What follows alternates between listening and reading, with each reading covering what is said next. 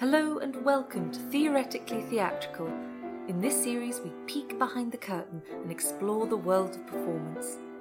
Today we will be taking a look at interactive theatre. The fourth wall has been compromised, my friends. We're going in.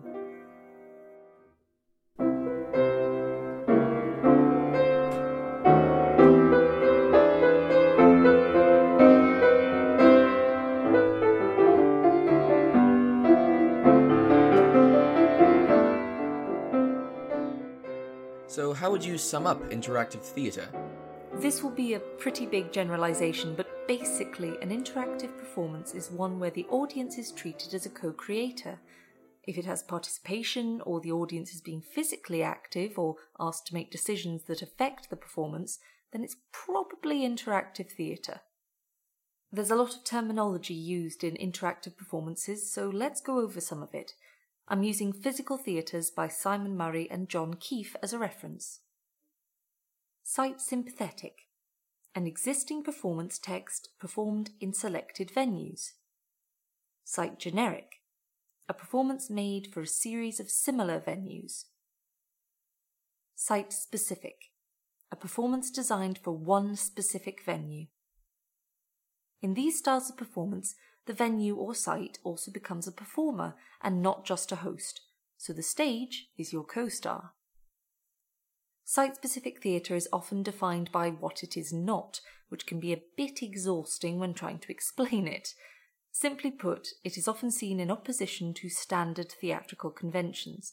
Think punk rock, but with less safety pins.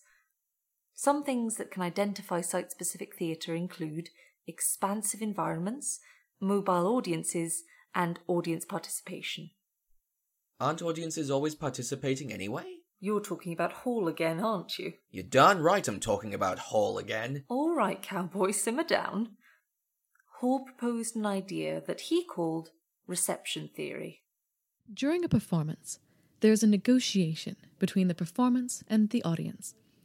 The viewer interprets the meanings of the show based on her or his individual cultural background and experiences. This process of agreement, contradiction, and debate produces the eventual meaning of the piece. Through collective action, an audience can take the messages that a performer has offered and transform them through social contexts. Does that mean that the audience and the performers are communicating? The performers send encrypted messages through their words, movements, gestures, and actions. The performance is a message that is encoded.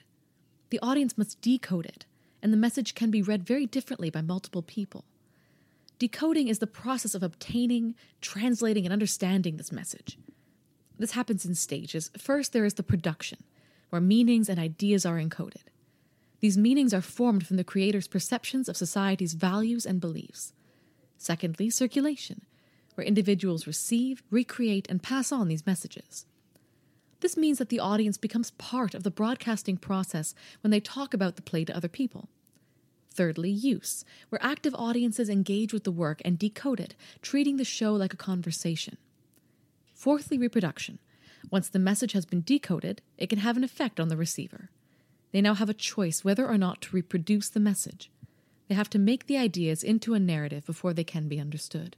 So, if an audience is always participating, then what is special about interactive theatre?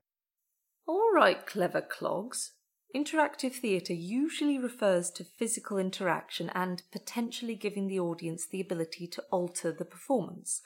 Control is a key factor. The performers must surrender some of the control to the audience in order to push the interactivity forward. That way, the audience becomes fully immersed in the performance. Brecht would hate that. No, don't say his name, you'll wake him up. Oh, bloody hell. Now he'll get into arguments with all the other academics. I only just put them down for their naps. Immersion is counterproductive to the goal of inspiring audience action. If the audience member is lost in the play, then they are lethargic and feel no impulse to act. But a momentary loss of distance from the play lets an informed audience evaluate their experience. If the audience is alienated, they are more aware of critical commentary. The audience should be uncomfortable and on the wrong foot. You are missing the point that the audience is always participating. You don't give them enough credit. Immersive theatre challenges the audience to be disobedient and reject passiveness. Can someone please separate the academics? Thank you. Anyway, as I was saying, we don't just interact with the show through our eyes and imagination. We also interact with it physically through the setting and props surrounding the audience. This reframes the way the audience positions itself in relation to the performance. Ooh, like Punch Drunk. Do you want to tell the audience about their company? With pleasure.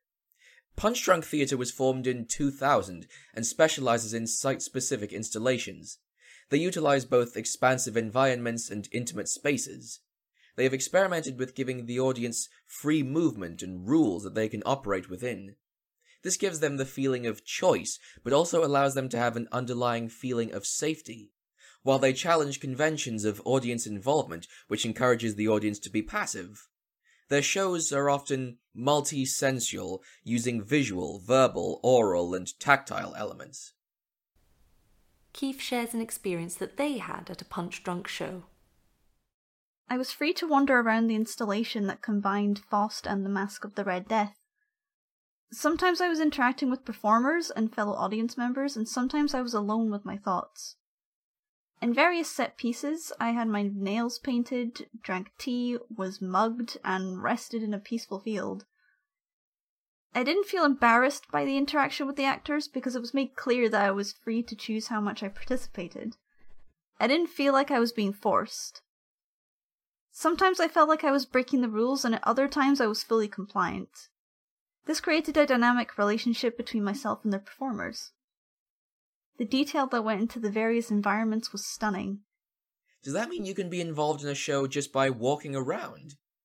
Yes, in walking performances, the act of moving becomes the centre of the performance and the way that the audience engages with the show. A bit like zombies, run!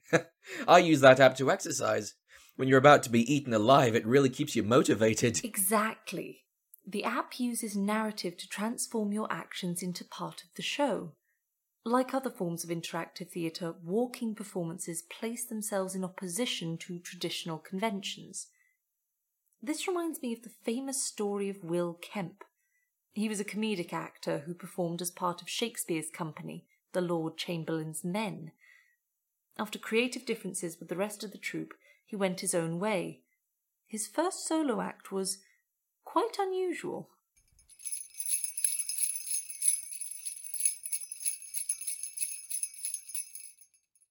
Ho there, traveller!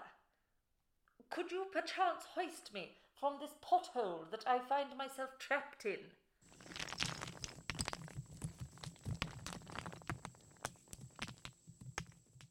Why, thank you, kind fellow. You are staring at my garb? Or perchance you recognize me, for I am the famous William Kemp, comedian extraordinaire. You may wonder why I caper about the roads with these Morris bells. Well, I am performing a great feat, the likes of which no one has ever achieved before. I have pledged to dance 125 miles along these roads. I set out early on this Monday just past, and am bound first for Essex, Suffolk, and finally Norwich. The Lord Mayor himself sent me on my way. All of the citizens gave me a friendly and exceedingly kind send-off. But as a thank you, good fellow, for your assistance, shall I perform a jig for you? I can take on any character you could name, or impress you with my flourishes. You're going another way? Well, I bid you good day, traveller. Remember me to your friends and acquaintances. My career is just taking flight, no longer burdened by that stuffy Shakespeare. Fare thee well.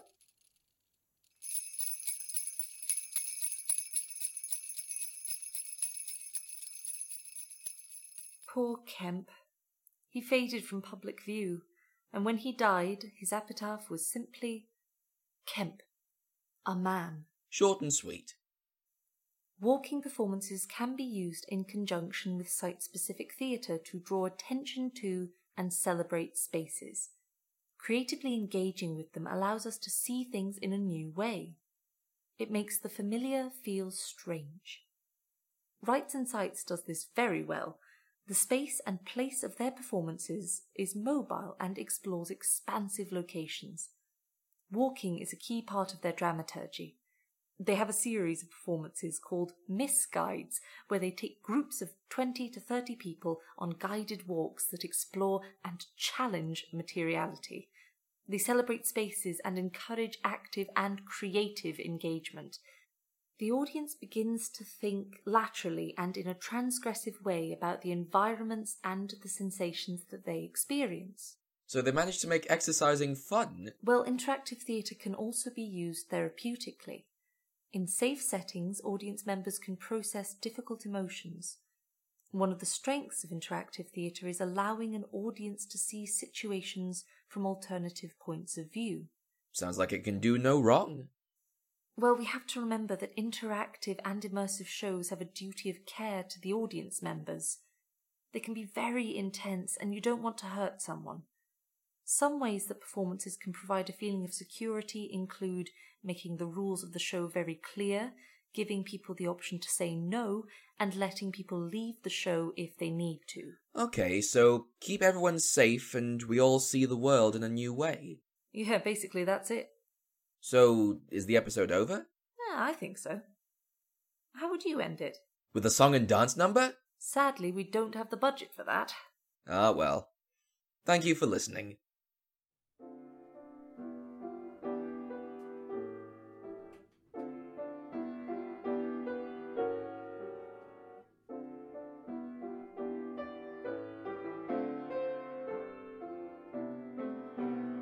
In Theoretically Theatrical Interactive Theatre, the presenters were Rosie Beach and Alan Sunter. Keith was played by Kirsty Whitaker, and Hal was played by Ariana Ellis. Other parts were played by members of the cast. This has been a Yorick Radio production.